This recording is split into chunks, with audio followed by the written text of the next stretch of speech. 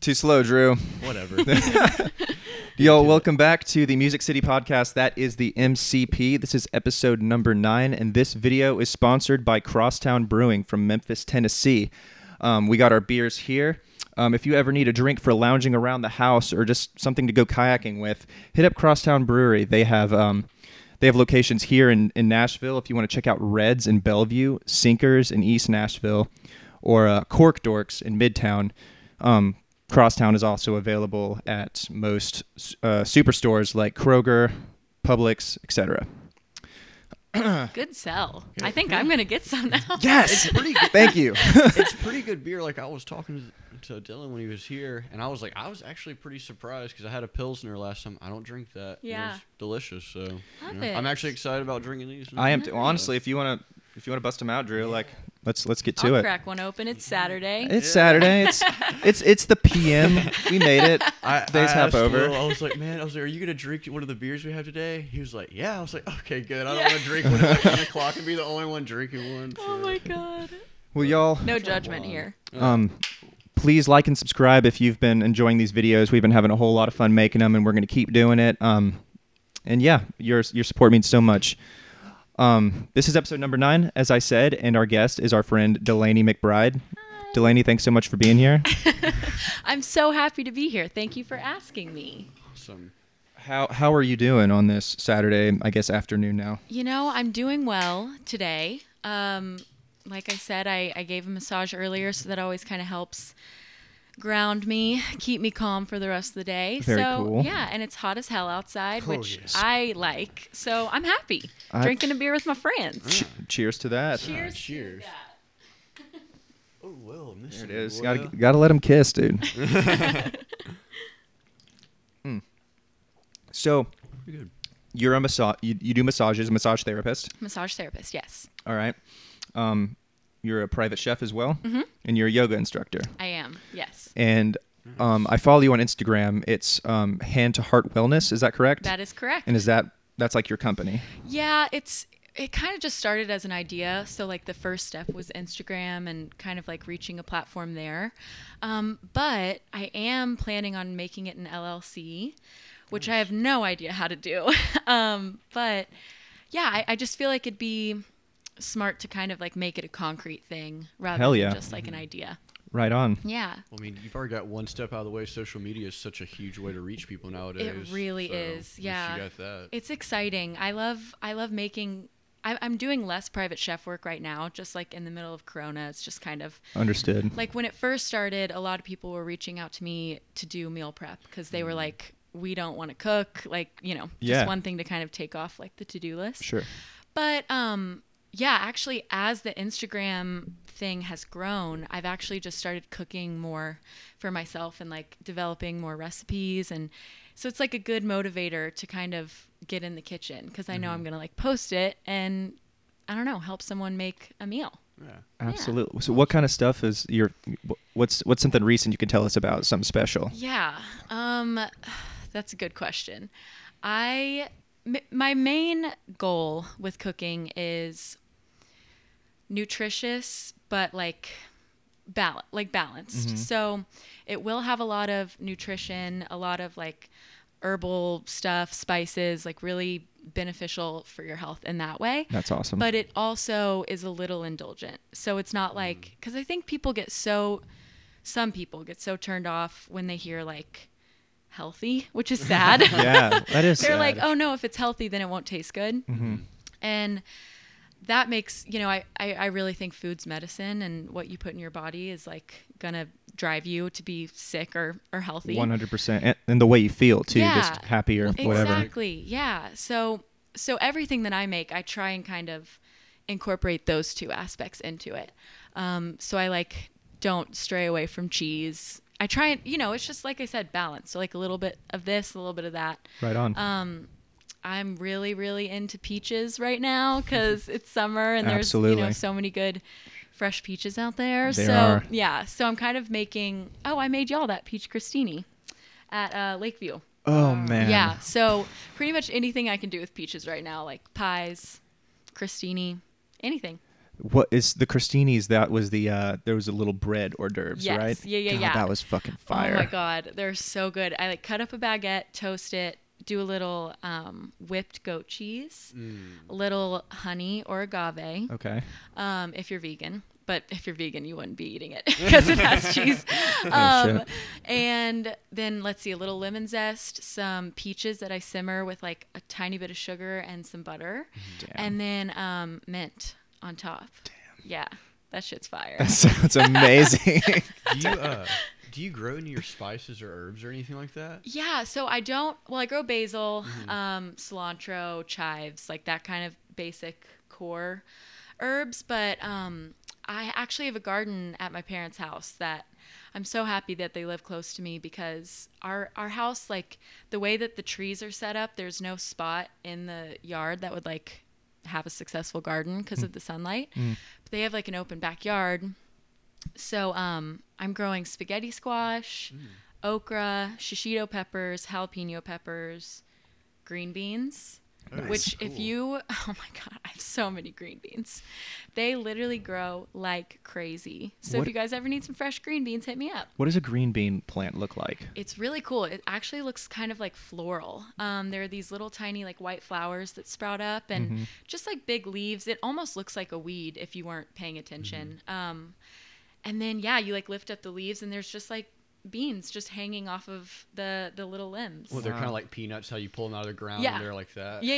Ah, Yeah, okay, you just cool. pluck them off and wash them and then snap them and cook them. So I'm guessing like growing something like that, like space usually isn't an issue because they're like can you like per square foot can you plant a lot? Like Yeah, they recommend like I think 1.5 feet between each plant, like 1.5 to 3 feet. So you do need a decent amount of space. How big but- is a plant? Sorry to interrupt you. No, it's fine.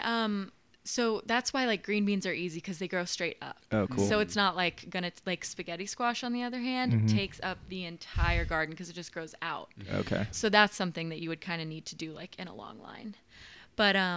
But yeah, it's just nice to be able to like go outside and pick what you're gonna make for dinner. Hell yeah. It's just like makes you feel like one with the earth, and you're Yeah. like, this is cool. I'm like growing this thing that's feeding me. Yeah. Yeah. and taking care of you in a healthy way. Yeah, exactly. It's a fun thing to do. I highly recommend it. I if I could, I would. We got I really would. Matt's been getting into it, I Yeah? think. Old Matthew's been getting into some gardening. Nice.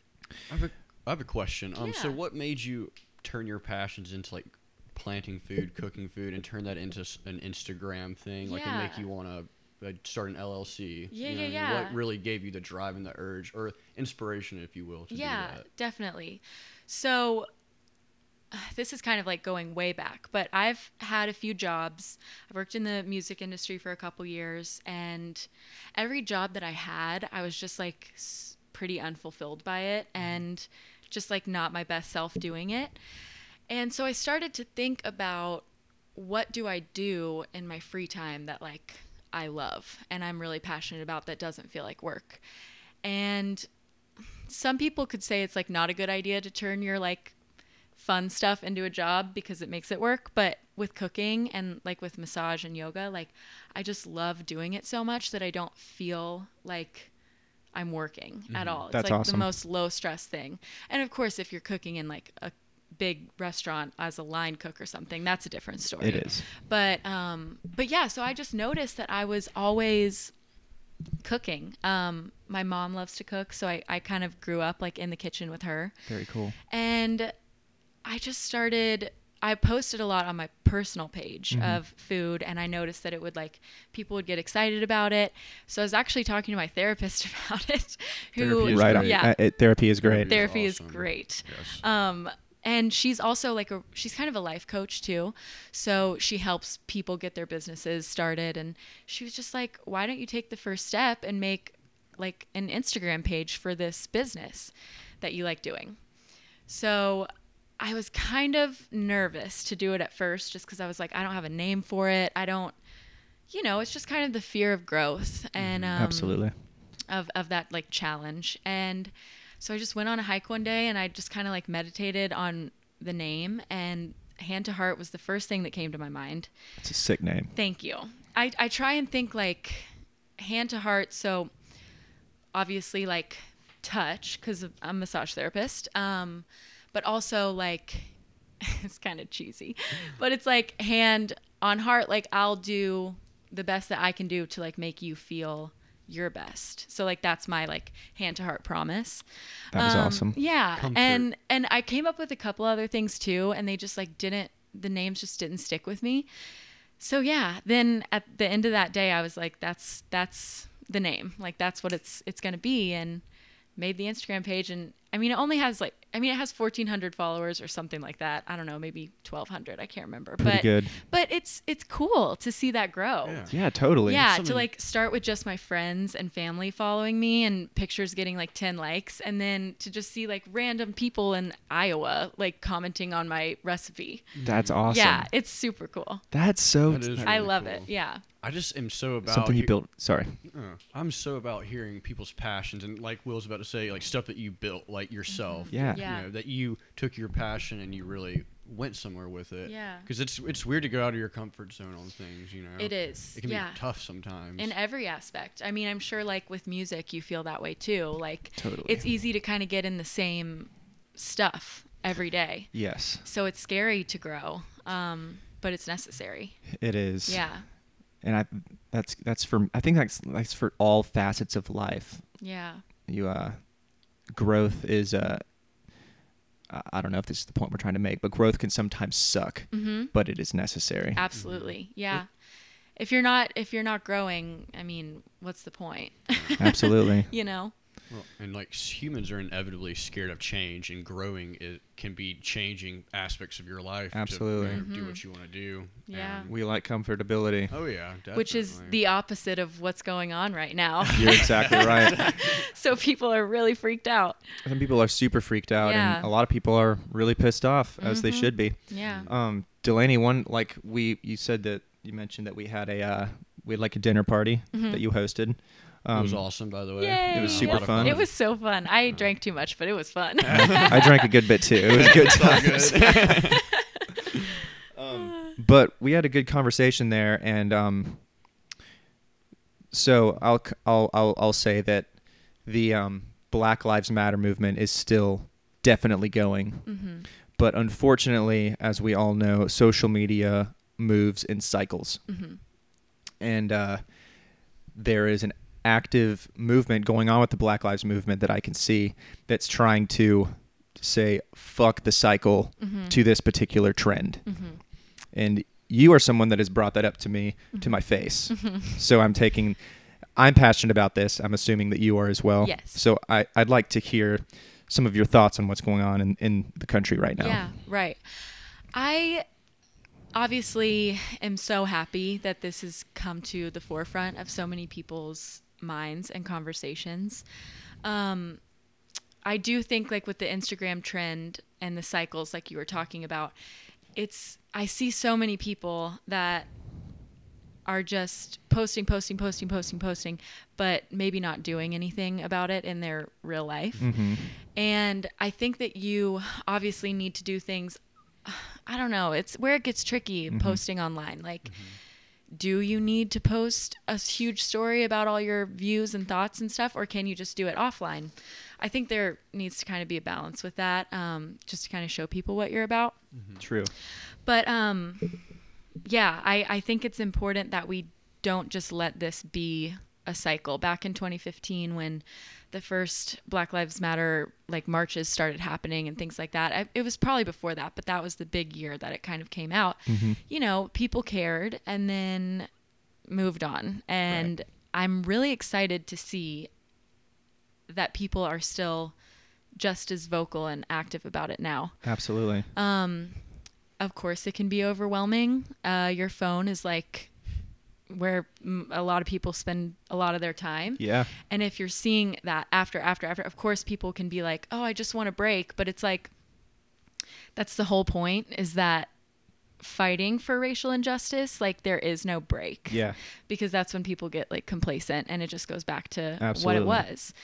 And so as heavy as it is, and I think a lot of people are starting to settle on people's like energy and heart. Because when you see something so much such a heavy thing so many times a day. You're like, damn, dude. Yeah. So of course it can be overwhelming, but I think, like we were kind of saying, like that's when the change needs to start happening. Totally. Getting comfortable in the uncomfortability of it. Yeah.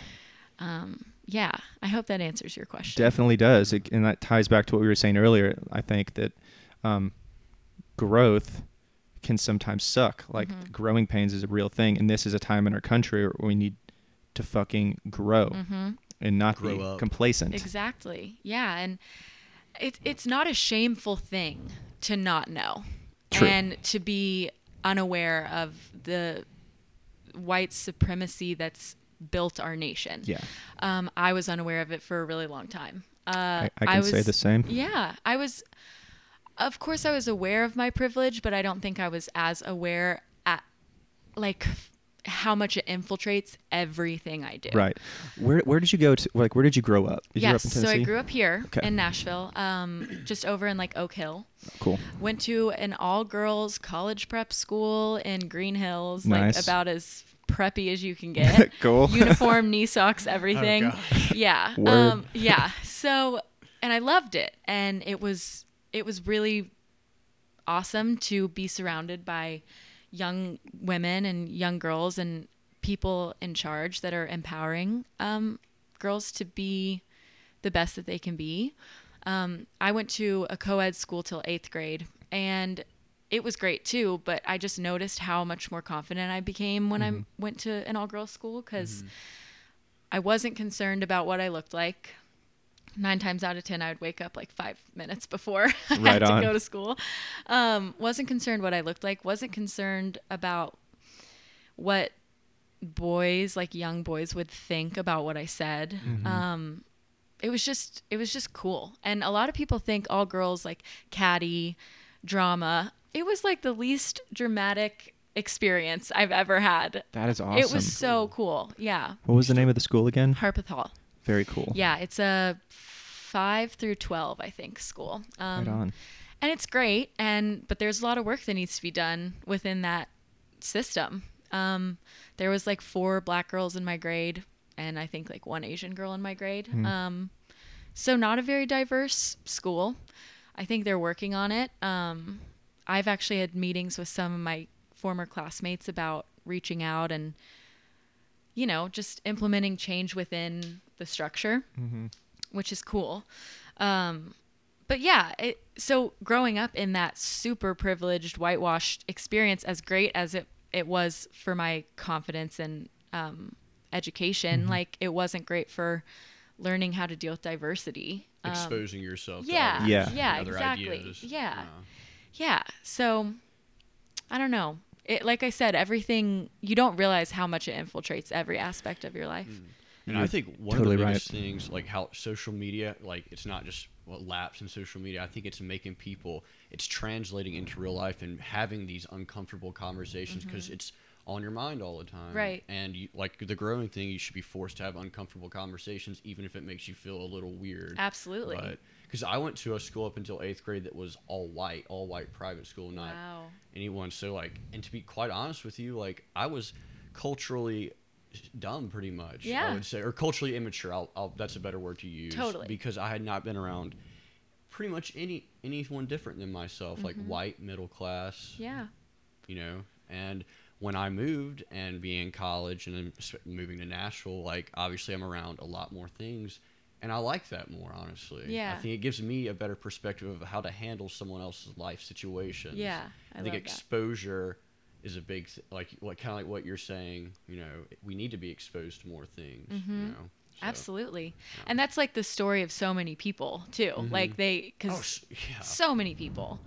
Yeah. I feel like people don't want to have those conversations because they're scared that they'll be wrong or that they'll be told that they're wrong. Yeah. Cancel culture coming in. Yeah, cancel culture, which, I have my own thoughts that I haven't like fully figured out yet, but I would like to dive into that after we're done with this. Yeah. People are so scared that they're going to be told that they're wrong that they avoid the the conversation to begin with. Yeah. People are afraid of confrontation. Yeah.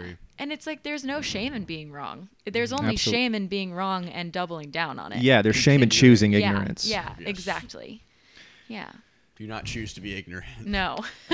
Man, I'll say it like my piece on like having like I grew up in Alabama. I was born in North Carolina. I was raised in Alabama. And from grade school, you know, we have there's Black History Month, and that's where in social studies, that's when we would study the civil rights movement. And I reflect now on those classes, and a lot of them, I think they were fucked up because they show you, like, I remember there were these movies that they would show you, and like they'd basically, it seemed like the movies would say like, all right, in 1965, Martin Luther King terminated racism, and now everything is chill now. Yeah, exactly. And like as a second grader, I like. Of course, you're gonna believe that. I just kind of went with it. I was too young to be racist, or like to. I had to knowingly participate. Yeah, right, like I had friends of all sorts. Right. And it's growing up, I have realized friends in other places that may not have grown up in the South, that their experiences have been different. What, like learning about that? Yes. Yeah. Absolutely. When do you spend much time in California? Is that right? Yes. Yeah. So when people talk about, do you ever have conversations like this with people from California? Oh, absolutely. Yeah. And how are they raised? Like, what is it like for them? Yeah, a lot of people are like, when I talk to my friends from LA, they're like, I couldn't even imagine being in the South right now during this. And it's true. It is a lot more fucked up than it is out there. There's racism everywhere. So regardless of where you live, you're going to experience some type of racism. Maybe not personally, but see it. When I moved to LA, my friend group became so much more diverse. I was so used to only being around white people all the time. I had, for the most part, only white friends. And then when I moved there were times where I was the only white person in the room. And I was like, it's cool to see that from your perspective. Like, oh, it just, like I said, puts things in perspective. Like that's how a lot of Black, Indigenous people of color feel all the time. Yeah. Go into a store full of white. Yes. Or schools, for instance. Yes. Which, like, I would feel it'd be harder to learn. Not harder to learn, but I'd feel more. I don't know. I would feel more uncomfortable, I would guess. Right. So. Exactly. I mean, just being the minority. Yeah. Yeah. Totally. But so then when I moved out there, I actually worked at a store called Glossier, which is a makeup skincare brand. It's really great. It's right on. Great for guys too. Glossier. Really Glossier. And really inclusive and focused on creating a diverse platform and population. And like customer base as well. Yeah. Mm-hmm. Like it's for everyone. And so I met a lot of people that worked there that didn't look like me. And at first, I mean, I'd be lying if I said I didn't notice. Like, okay, wow, there's a lot of other races that are here. And then it got to be so normal that I just didn't even notice. And I loved that because it's just kind of conditioning, you know? If you're only around your race, that's all you're going to be used to. But if you mix in different cultures, different races, different backgrounds, like you become a more accepting and diverse person. Definitely. Yeah. I think it speaks more than like it's just the diversity of how you grew up, you know what I mean? Being of a different race, it speaks more on your culture, you know what I mean? We're just culturally, we don't know anything about other cultures, you know what I mean? If we want to get more out of like the race issue, more of we just don't understand other cultures because we've been conditioned to only think about the American way, I would say. Which is fucked. Yeah. It's not, it's definitely not the only way. We're a very young nation compared to a lot of others. Yeah. So, you know, I and guess. So much of it's a lie. Yeah. So much of it is a lie. Like what even it, what did you say? The American dream or the American way? What is that? What is that? Capitalism, which isn't even a real thing. It's the rich get richer, the poor stay poor. Absolutely. There's no, oh God. Then when you get into like the systemic racism that creates this income like problem, I guess. Mm-hmm. They America's like, if you work hard, you'll get rich and you'll make it. And it's like, not if you have an entire nation, entire system pushing you down so that you can't grow, you can't make money. Yes. Well, we're talking about California kind of. I was watching this documentary last night about the medical marijuana business in California. Did you know that less than 1%, or this is actually the United States, I believe this was in 2018, so statistics might be different. But anyways, less than 1% of medical marijuana business owners are Black or African American. Yeah. So, and I don't know about other business statistics, so I'm not going to talk about that. But I'm curious to see the statistics of business owners in all of America, like the demographic of that. Yeah. Really. So, Totally. So it stems more from just politics and stuff into business, capitalism, like you're saying, so. Yeah. But yeah. Or the fact that white people are profiting off weed when they're Black and people of color in jail for the exact same thing or less. The weed that's one of the kickers for me, is like, weed's out here legal, people are getting fucking rich, and there's still people in jail.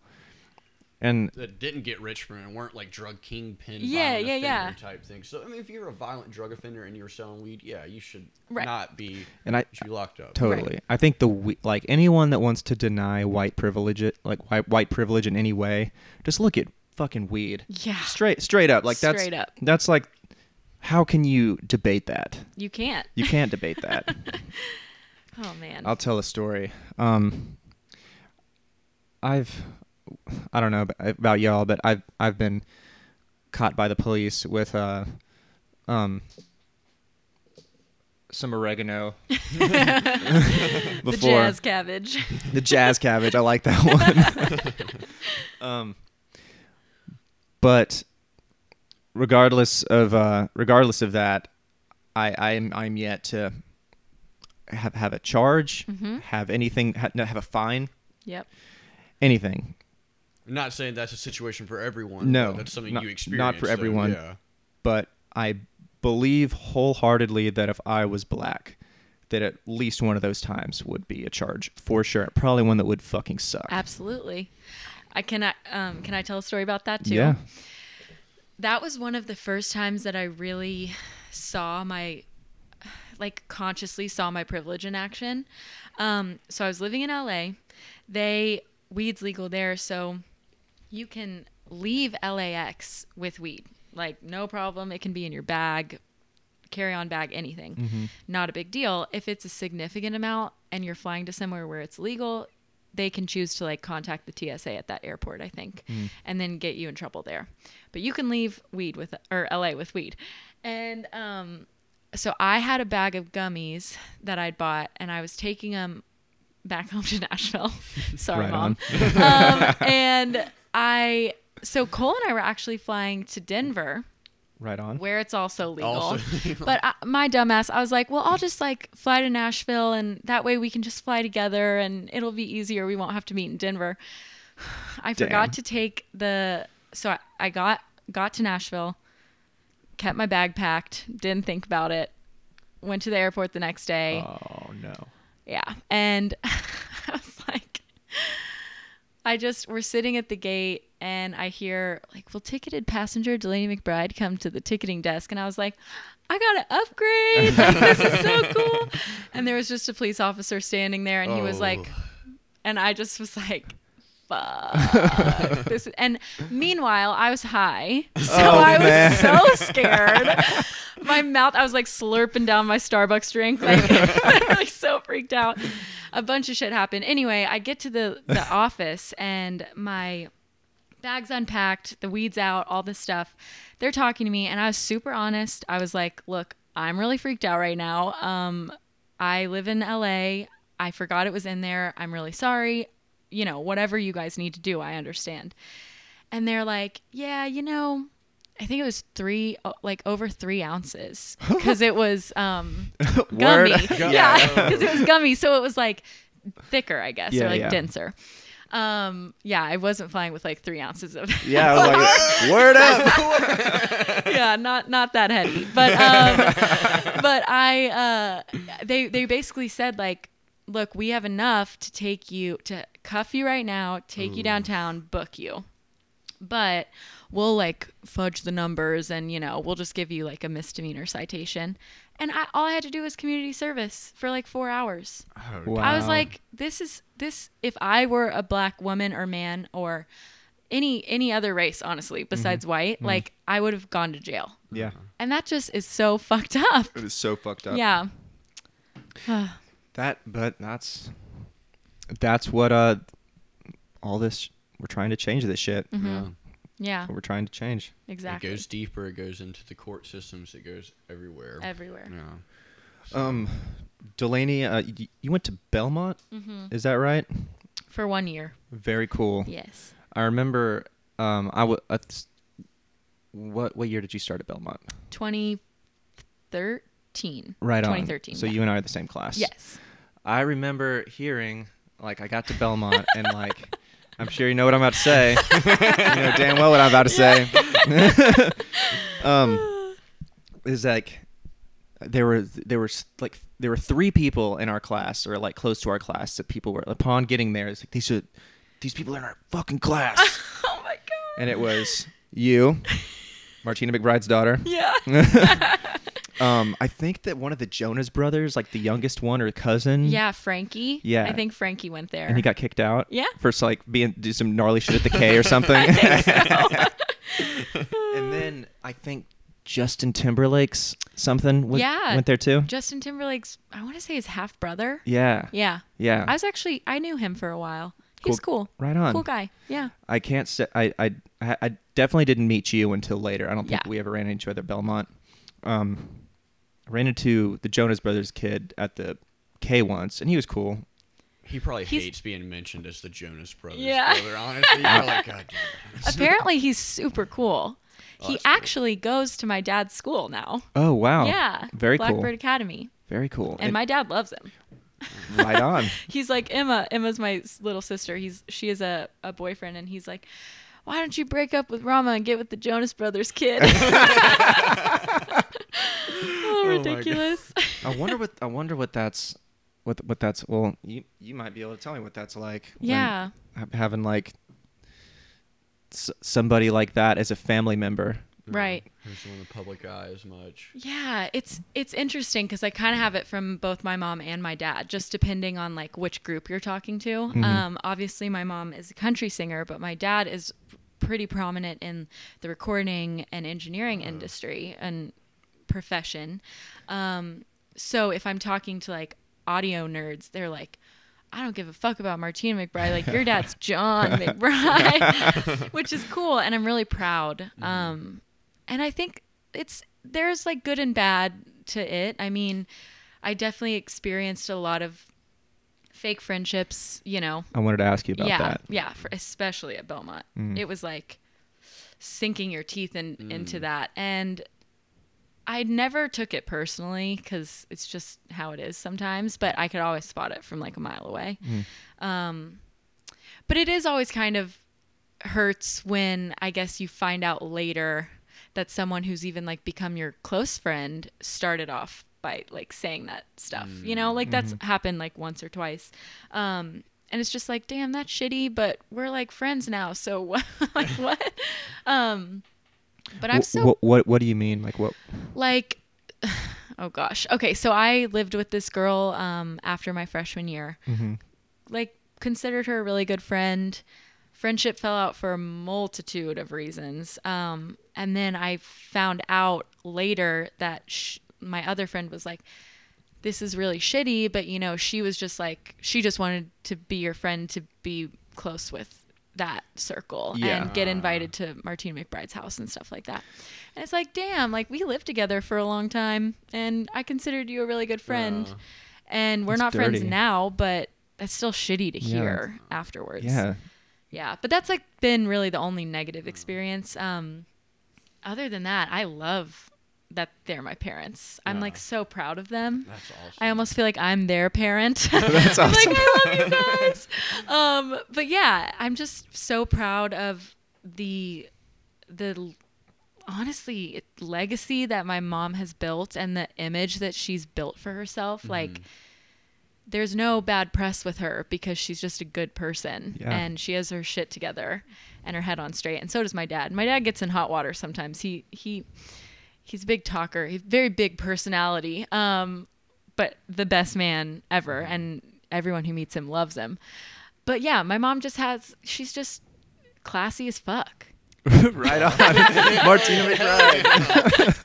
She really is. Yeah. So question, like, growing up with someone appearing in the public eye like that, did you ever have like privacy issues or anything like that with like people like being like weird people like 100%. that or anything like that?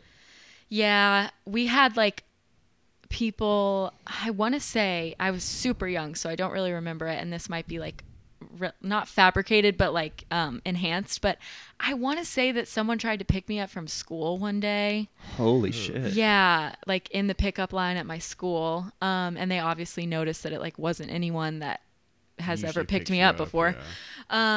People would come to our house. One time a guy actually got through the gate, knocked on the front door. That shit was scary. Oh my God. Yeah. And then like we called the police and they found him and they went into his house and he had like newspaper clippings of my mom all over his walls. Oh my God. So that, yeah. So creepy, super creepy. How recent is that? That was when I was probably like 14. Oh my God. So like 11 years ago. Wow. So Yeah. that more of like affected you more so when you were a kid because you're like, oh God. I'm like, this is scary. Yeah. Yeah. So obviously weird stuff with that. And like even on Instagram and stuff, like if my mom tags me in anything, I get like 100 follower requests. And so it's like not a big deal. It's like manageable, but it's just little things where you kind of have to think like, especially growing up, like I had to be really careful with partying and stuff and having friends over and all that, because if anyone got hurt or got in like a drunk driving crash and it came out that like Martina McBride is allowing these things to happen, like that'll look bad on her. Which even if you're doing stuff as a teenager, you're probably doing stuff your parents have no idea what you're doing. Exactly. Like, and that has like realistically, yes, responsibility because it's your house, but like that they don't know that they don't something's know going on. exactly. Any other teenager's just gonna do dumb shit. Totally. You know? Yeah. So. Yeah, every teenager does dumb shit. And yeah, so it was like weird kind of having to also go through that filter of like, okay, I can be a dumbass teenager, but I can't be too much of a dumbass teenager because my mom will kind of get shit on for it. Yeah. Yeah. And you don't want to cause any like problems. No. Because they're already gonna be mad enough at you for doing shit. Yeah. And then on top of that, like that they're like, my name is in the papers because of this. So yeah. Did when you were in, like, when I think of one of the things I think of in Nashville is like a lot. It seems there's a lot of entertainers and people like your mom here, big names, but there's not really like a paparazzi here. That's not really a thing. So, and when you lived in LA compared to here, is there any kind of difference with that as far as people perceiving you? That's actually I've never been asked that before. I don't think people cared in LA at all. There's so right many on. huge people there. Yeah. They're just like, okay. And also that it's not like a huge country music population. True. So they're like, okay, yeah, like my mom really likes your mom, but you know, Sick. but never, you know, and I love hearing cool stories of like, actually, you know, when I was in the backseat of my mom's car, we'd always listen to My Baby Loves Me or something like that. Like that's cool. But for the most part, no one really cared. My mom definitely listened to your mom. Yeah. When I was a kid. My mom She did is like too. the artist of the moms. Yeah. That's funny though. Yeah, but it was cool. I mean, I actually was fortunate enough to become friends with a lot of, just through mutual connections, a lot of actors in LA. Not like Matthew McConaughey or anything, but Matthew. you know, Yeah. but cool people that also act. So I was almost more starstruck around them because I'm like, I've watched movies with you in it. Like that's so sick. Can you tell us any of those people? Yeah. So my sister dated a guy named Logan Miller, who he actually, one of my favorite movies he was in, and he was like one of my favorite characters, even though it was kind of a small role. So when she was like, I'm going out with Logan Miller, I was like, the glasses guy from Stanford Prison Experiment. Yeah, and then like it's all funny people. Do you know the show Atypical? Yes. Yeah, so Keir Gilchrist, I've never watched it, but he was kind of in our friend group. Is he the main guy in that? Yeah. Oh, yeah. wow. And then did you guys ever watch Diary of a Wimpy Kid? Yeah. I don't know if I watched it. I know. Yeah. I definitely read those books when I was a kid. I know that. So Roderick, the guy that plays Roderick, Devin Bostick, he's like probably my older brother. Yeah. Yeah. Yeah, who's in the loaded diaper. Yeah. Childhood nostalgia. Yeah. Yeah, he actually is probably who I'm like closest with still there. And I don't know, Thomas Mann, he's in a bunch of random stuff. They're just like a cool ass group of people. Mm-hmm. And I was like honored to be able to hang out with them. Pretty down to earth. Yeah, cool. So down to earth and fun. That's awesome. Yeah. If I didn't have them in LA, I don't think I would have made it as long as I did, which was still only 9 months. Where were you located in LA? I was in Los Feliz. Where is that? North, south? It's kind of, I want to say it's kind of east. Okay. It's by like Griffith Observatory. Oh, cool. Kind of, like 15 minutes away from like Sunset. Sick. Everything is super far from each other, even if they're close together. It takes a long time. But yeah, no, it was like kind of under North Hollywood too. So it was an awesome location. I loved it there. But I just couldn't really deal with like the juxtaposition of feeling like I was never alone. Like there are people around me all the time. I can't sing in my shower without my neighbor hearing, like never alone, but then also like so alone. What do you mean so alone? Just like, especially when I first moved there, obviously I had Emma and Logan and them, but just being like, damn, if they're all doing stuff or not doing anything, like I'm going home and I don't have like, I'm really close with my parents, so like I can't go over there and I can't like, I don't know, just like it forced me to sit with myself and learn about myself in a lot of ways. That's cool. And be comfortable with being alone. Like, did you create like a sense of individualism? Totally. Almost? Yeah. That's cool. Yeah, because growing up, I was never really alone, so I developed a lot of codependent traits, and in all my past relationships, I was super codependent and like to an unhealthy level.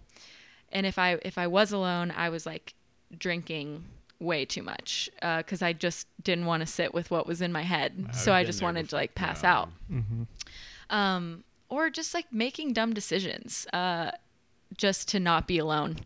And I couldn't do that there because I just felt that it was different.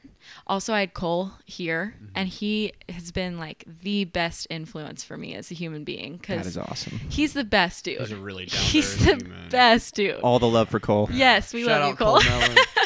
Melon. But he was the first person I was ever with that like wanted me to be better for myself, not for him. Like I was always with guys who were like, like you drink too much, you're crazy. Like you need to, cause they wanted to kind of like control the situation, and they knew that when I was drinking too much that it was uncontrollable. So Cole was the first person to be like, look, you aren't happy when you drink too much. You don't like who you are the next day. Like, and that kills me. So like, I want you to kind of figure this out for yourself. Like nothing to do with me. I'll love you no matter what, but I just want you to be like happy. Yeah. That's awesome. Yeah, it was awesome. And it made me want to do it so much more. But yeah, so when I was there, something just felt different. I was like, I can't get back into that shit. Like I can't do it the same way I've been doing it for the last 5 years. So I just sat with myself and had to get comfortable with not going out or just watching a movie by myself, and that doesn't make me lame. No. Dude, not at all. Because I went through that actually moving here because I was in Tuscaloosa, went to Alabama, and it was a constant like go out, get fucked up, you're around people all the time, and I was indulging heavily. Like I hated like waking up after a night of drinking, especially when I did it all the time, because I definitely did it to the excess. And then I moved here and I realized Will helped me a lot that like it's okay just to sit and not go out and get hammered and be around a bunch of people, because those people don't care. Like the people who care about you are the people who are going to want you to do better, like you're saying. 100%. And it takes getting real with yourself. You got to get really real with yourself. Yeah. Alcohol, it can be a rough thing to manage, and I will be the first one to admit that, and I have no shame in admitting it either. I think that's one of the first. I think a lot of people in our generation drink a lot because it's so societally acceptable to get fucked up and go out and do dumb shit because it's funny, or you're just with your guy friends, your girlfriends, and everyone thinks it's funny. But it's not to an extent, you know what I mean? Yeah. Like, you got to grow up eventually. Right. So. Because you're the one that has to wake up with yourself and be like, shit, that was not a good call. And I hated waking up, even though I know I didn't do anything dumb. Yeah. I still felt bad, though. There was something about it that just didn't make me feel right. It didn't sit right with me, my soul. So...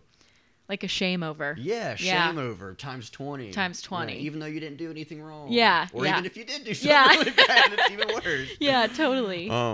Yeah, man. So I identify with that a lot. Yeah. So, well, thank you for sharing that. Well, thank you for sharing that. Yeah. It takes a lot for people to share that kind of stuff, and it's real. I think people should share it more. I agree. There's no shame in being yourself and admitting that you weren't as good as you wanted to be at one point. Exactly. So. You gotta grow. Exactly. Yeah. I love this theme that we're on. Yeah, exactly. Yeah, this is good right now. Yeah, exactly. Yeah. So, man, I had to. My point in life when I realized, when I was like, all right, I'm alone now. I just have to deal with this, and all right. It was when I was a freshman at Belmont, and I got my first dorm roommate, and he was an ROTC guy. Ooh. Very much not into my ways. Very much not into it. Yes, he was like, get back. He was like, I'm getting up at 5 a.m. to go run 4 miles, then I'm going to do Army stuff. Which, is, thank you for your service. Sick, bro. But I was like, he didn't really like. We didn't talk a whole lot. I may have stolen one of his Powerades at one point. It was right there. I had to take one Powerade. He had a whole 12-pack. But more than enough. So I'll admit that. Come back to after Christmas break, because it's 2 semesters, and he has packed up all his shit and has moved out. And so I'm like, well, I didn't really talk to him anyways. Now I have a whole dorm to myself. Pretty sick. Yes. And so in that time, I would sit there, and I had other stuff going on at this time at Belmont that rendered me kind of by myself a lot. But during that time when I didn't have a roommate and I just had my own place and was able to just go back and like hang out and do my own thing, I was kind of like, it was a realization. Is like, I'm cool with being with being alone. I don't feel like going out and socializing, and that's okay. Totally. That's really cool that you learned that so early. I guess it just, you learn it when you learn it. Will doesn't deal with drunk antics. That was another thing why I couldn't do that when I moved here. Because if I started doing anything like where I got out of control or stupid, I'll be like, dude, what the hell are you doing? Get your shit together. Yeah. Dude, it never came to that, thankfully. Yeah, that's good. Because he would get fucked up with me, and it'd be okay. I'll be the first one to get fucked up with the best of them. I'm all about it. Dude, my hangovers are fucked. I can't do a hangover. Too. I'll admit it. Be the first to admit, like, I'm kind of a pussy. Like, I'll drink not that much, and I will wake up the next morning, and I will and I don't know if I've said this on the podcast yet, but like, I've done this countless times where I'll wake up and I'll just have that initial feeling like, dry heaving, it's throwing happening. up, fuck this shit. I'm going to the IV clinic, and I'm getting pumped full of fluids, and I'm not dealing with this. Love that. And I've done that a lot of times. Oh my god, does it work? Oh fuck yeah, you can get Wendy's on the way home. Oh yes, damn. It's fire. Okay, I've heard of people doing that. I've never thought to go do it. People do it for like nutrition and stuff like that. Yeah, they try to sell it like you get this vitamin and all this stuff, and like this one will make you awake, this one will improve your cognitive ability.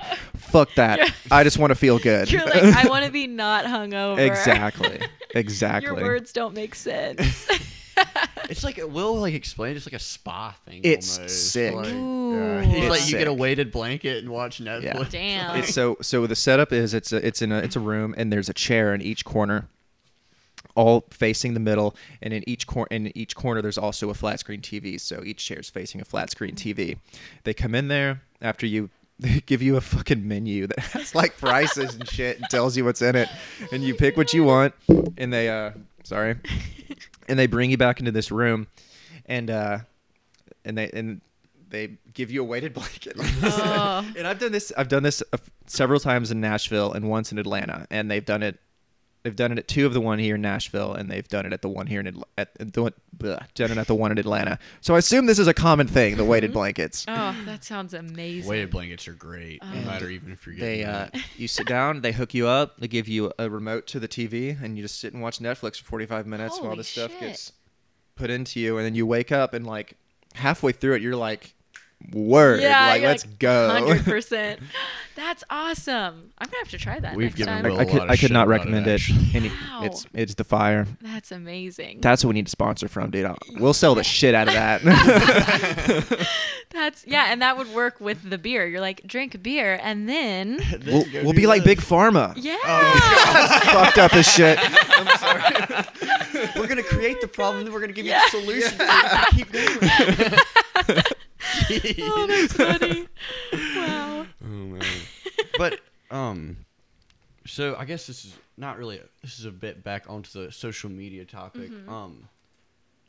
What do you think people get out of social media nowadays that they're, I guess, like now that we're in the middle of COVID, you can't really see a bunch of people. What do you think people are getting out of social, besides like the political stuff, but like more personal stuff? What do you think people are getting out of that that is beneficial more now that we can't have person-to-person contact? Yeah. You know? That's a good question. I feel like social media definitely plays into our desire to feel seen, and get feedback or just like talk to each other, obviously. So I think that is a beneficial thing. You can reach a large amount of people with your two thumbs, which is super cool. And I think, but I don't know. I think that there's a double-edged sword there, because there is such a facade that people can put up on social media of what they are. Yeah. So they're getting a ton of likes or getting feedback, positive feedback from their body or what they cooked or what they posted or whatever. But how much of that is truly authentic? So I think you just need to be really careful with it, just like anything. Like, it can be addictive. Yeah. And that constant reassurance, like it makes it so that you need that in your day-to-day life anyway, or like that's the only way you can get it is on Instagram. Yes.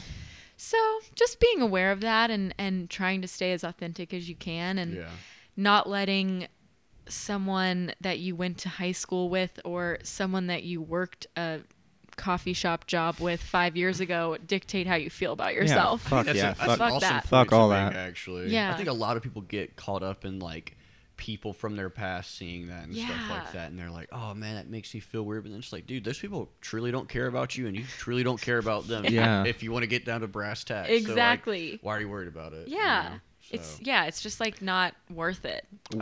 There's like, since we started this YouTube thing, I've like started to think about social media a lot more and like in a different way than I had before. And like I used to very much, and still do very much, think like, all right, I'm gonna do whatever, make this video, make this post or whatever, and straight up like it's not helping anybody but me. It's something about me, it's on social media, and I would like it if you liked it. Like that's what it is. A lot of people do that, want to reach out to people in your general friend group, people that you know around your town, or people from your past, and that's all good. But I see like I'll get on I'll get on Instagram, and you'll see like people that like I guess you'd call them influencers, where they have you have millions of followers, and sometimes it's all just selfies again and again and again, and it's like that's not. I don't get anything out of that. Yeah. Some people do. But some people do. Yes, you're totally right. But going through this stuff, I've realized like influencers don't give a fuck who likes their pictures. No. Because whatever they did to get them to where they had a million, like whatever, I don't know. Like Yeah. sometimes it's luck, sometimes it's you're just born beautiful, and you just Born people. beautiful. I don't fucking know how that shit Or you works. buy them. Or you buy them. Yeah. But if you like, no matter what you do, if you're on Instagram and you can post a picture and like guaranteed you're gonna get, I don't know, 50,000 likes, which isn't even shit. Yeah. In the grand scheme of things, companies will pay you to put their shit in your post, and you can make money. Oh yeah. From my mindset, dollar bills, yo. Like I'll post some pictures. I don't fucking care. Totally. Like so I feel that to a degree. Yeah. I know. I've always thought that I would not have a problem doing like a sponsored post or anything. Obviously, do the research behind it and make sure it's like chill and kosher. But yeah, if you're gonna make money off of it, go ahead. do what you need to Rip do. that shit. Yeah. Hell yeah, rip it. Put yourself out there. Yeah. But that's something like start doing this whole YouTube thing. Like I don't do social media. Like it doesn't irk me, but like I don't understand it, and just like stuff in life you don't understand. I think you gravitate away from it. Yeah. But like I've realized like it's cool because Will got me to get a Facebook. You know what I mean? And like I get to keep up with my family, which Facebook's probably the most lame social media app there is. But fuck it, I don't care. All my family's on there. I love to see them. And then I've realized like I just like putting like music stuff on there, like because it's just like, dude, who fucking cares? It's just like. Totally. I don't know. It's just like the fear of the unknown, but I still don't get aspects of it. Yeah. And that's why, like, I had like a couple social like media questions just to like because it's asked because it's something that I've like not like become interested in, but become like, okay, I kind of see more of a merit to it now because used to I'd be like, what the fuck people want to be on that? That's bullshit. Yeah. You know what I mean? Yeah. I guess maybe that it's made me think about it because of like the virus because I'm not able to interact with as many people and. I think it is like obviously if you use any, it's what's the word I'm looking for? Shit, never mind. Anyways, if you use it like in a good way and not like get addicted to it, like it's healthy for you. It's you know cool. I mean? Like it's healthy because we don't have as much human interaction as we have been lately. Definitely. So, yeah, it's just been something I've been like looking more into because of this. Yeah. Lately, so I love that. Yeah. I feel like too, I'm sure you know, like from a music standpoint, like it's a great platform if you're in a band or if you're like making something. Yeah, you know? it is marketing. Yeah, it's just like, hey, we did this and now we can reach however many people we want. Yes. Which is cool. It makes my mind blown thinking about the fact that like the Beatles and Led Zeppelin and Fish and anyone like that didn't grow up in that, didn't have their heyday in the social media time, got so big. It's so cool. It is so cool. It's so cool. I see that as a double-edged sword. Yeah. Because like now, if you're anybody, like you could be a bunch of 12-year-olds in a garage. You could write the best song ever, the worst song ever. You post that shit. Fit like, and you could have your I say best or worst because it can be good or bad, but it could blow up, and that could be your big song, and that's sick. It's a matter of what you do with it afterwards that determines how successful you're to get off that kind of boom from social media. Fish and the Beatles, and I don't know about the Beatles. That's a fucking phenomenon, but those are two different time periods. Yeah. Super different. Fish use the internet more, and that helped them. Not at the start of their career. Obviously, it was word of mouth and people bringing other people's shows. Right. But yes, the internet really like. You could almost call some of their stuff social media, you know what I mean? Like even widespread use, like you could call into a hotline and get the set list that night or something. Totally. It's the same thing. Yeah, you know what I yeah. mean? And I'd almost call that a form of social media. Totally. Totally. Some of the first forms of it. Like Yeah, the very that's first cool. sharing of tapes. Tapes Yeah. online and shit. Yeah. So I think that a you good can point. kind of take Fish out of that category. Right. Because it's just like different time periods. You Yeah. know? Yeah. Like, like the Beatles reaching as many as they did. Like, Oh my God. Across the world. The music industry is so fucking crazy now. The Beatles. There's a class at Belmont about the Beatles. I wish I'd taken that. Yeah. That would have been cool. Yeah. But like for a while, it was like if you could get a record deal, if you were good enough to get a record deal and get that money behind you, then you're good. Yeah. That is just not how it is anymore. Now, man, I could go on about record labels, but like now there are no record labels pretty much. If you sign to a record label, then you better have a fucking good deal. You better be Cardi B or something like that.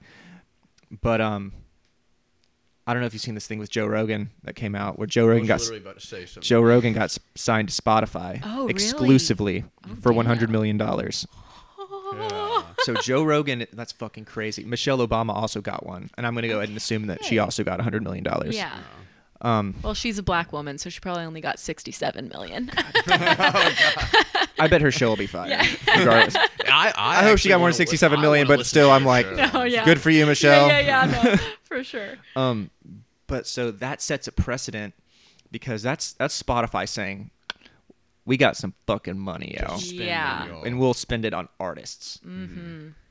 And so, yeah, and me and Will said kind of like how Netflix and Hulu do their own like production studios for like making shows. Like me and Will like we're talking about how like Spotify could do that with music and be like, well, we'll produce your album on Spotify. It's got to be exclusive. Totally. Obviously, I don't know if that could happen, but we were just like talking about this because of the Rogan deal. And they are doing that. So come December, I think Joe Rogan said on his podcast that in the fall is when the show is going to start being put on Spotify. And by the end of December, that it will no longer be on YouTube. They're going to delete Joe Rogan from YouTube. That is a flex. That is a flex. That is a huge flex.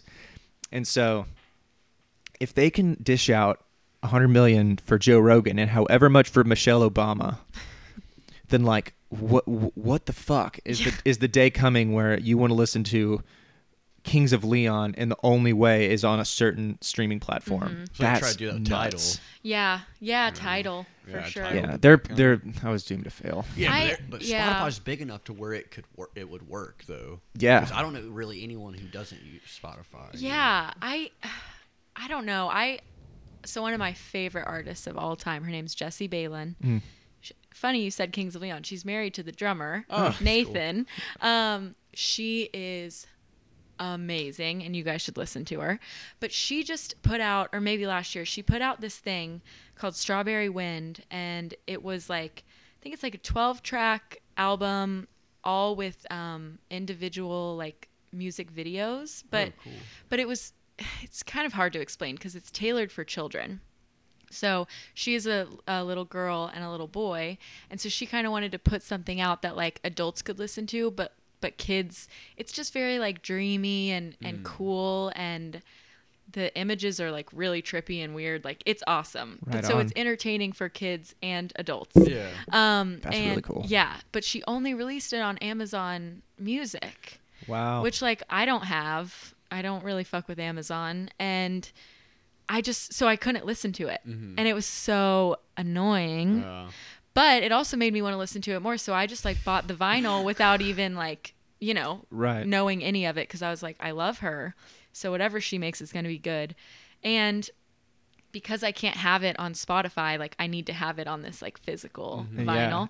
So it's weird. It's like, was annoying that it was only available on Amazon, but also made me kind of want it more. Yeah. And you ended up supporting her probably more. Yeah. Probably more. That's fire. Yeah, she's badass. It's like we want what we can't have. You know what I mean? Yeah. And then that gives you a drive to even to get it.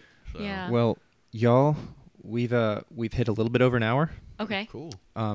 So I'm gonna, if that's cool with y'all. That went fast. That went so fast. Do we have any more points to hit before we wrap it up? I asked all my questions that I had ready. So do you? I have just a really quick little story when we were talking about record deals. I wanted to bring it up. Yeah. Do you guys want to know how my mom got her record deal? Yes. Okay.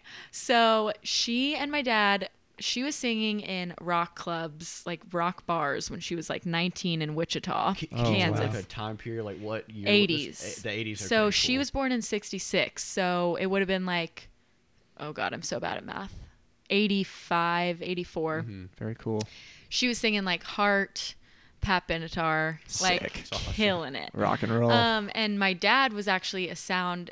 He had a PA company, so he rented out PAs to different bars for live music. So they got in touch because she needed to rent a PA for her bar gig, and he was just like obsessed with her to start. She was like, "You're weird," but anyway, so they dated for a month and got engaged. That's Right on. love. They've been married for 33 years, so Congrats. it's crazy. But so they got married in Wichita in like 88 or something, or no, 80, I don't know, it doesn't matter. But anyway, they moved to Nashville. My dad was like, "You're a badass singer. You need to get your voice out there." So he was actually production manager for Garth Brooks. Oh, wow. Yeah. Cool. And so my mom was like, "I'm bored and I want to hang out with you. So can I come sell t-shirts on the road with Garth?" And they got into that, and basically Garth found out she could sing.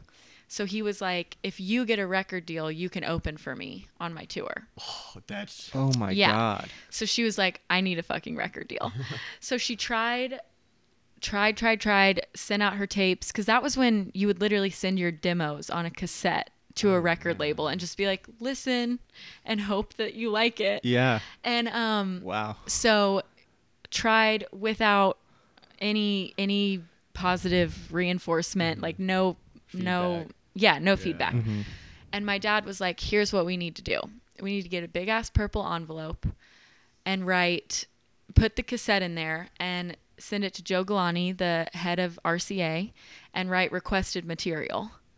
So he thinks he requested it, so he listens to it. That's And sick. he listened to it and signed her. And then That she is opened up for Garth Brooks. That I'm is like, so awesome. "That's so cool." That's genius. Yeah, That it's is like so genius. That is fire. I know, love that. I know. More people should use that. I Hell know. yeah. He was like, "Okay, if they won't listen, we'll just trick them into listening." Fuck yes. And they'll like it. Yeah, exactly. That is awesome. I know. When you know something's that good, I mean, I can do it. You got to be creative. Yeah.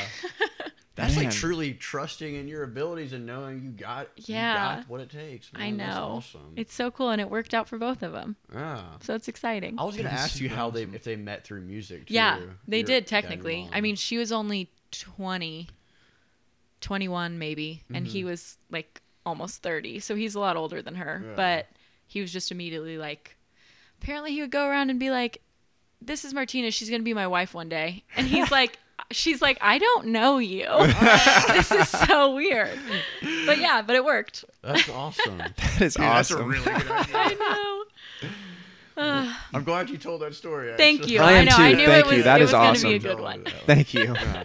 But I guess if we're gonna close out now, please you guys go check out our YouTube page. It's the Music City Podcast on YouTube, and then check out our MCP Clips page if you want to see shortened down content of our hour videos. So, again, thank you to Delaney very Thank much, you. and thanks to Crosstown Brewery for us sponsoring this episode. Good beer. Yeah, great beers. Tasty. I love the shandy. So yeah, thanks for done. All right, y'all, and we are tuning out.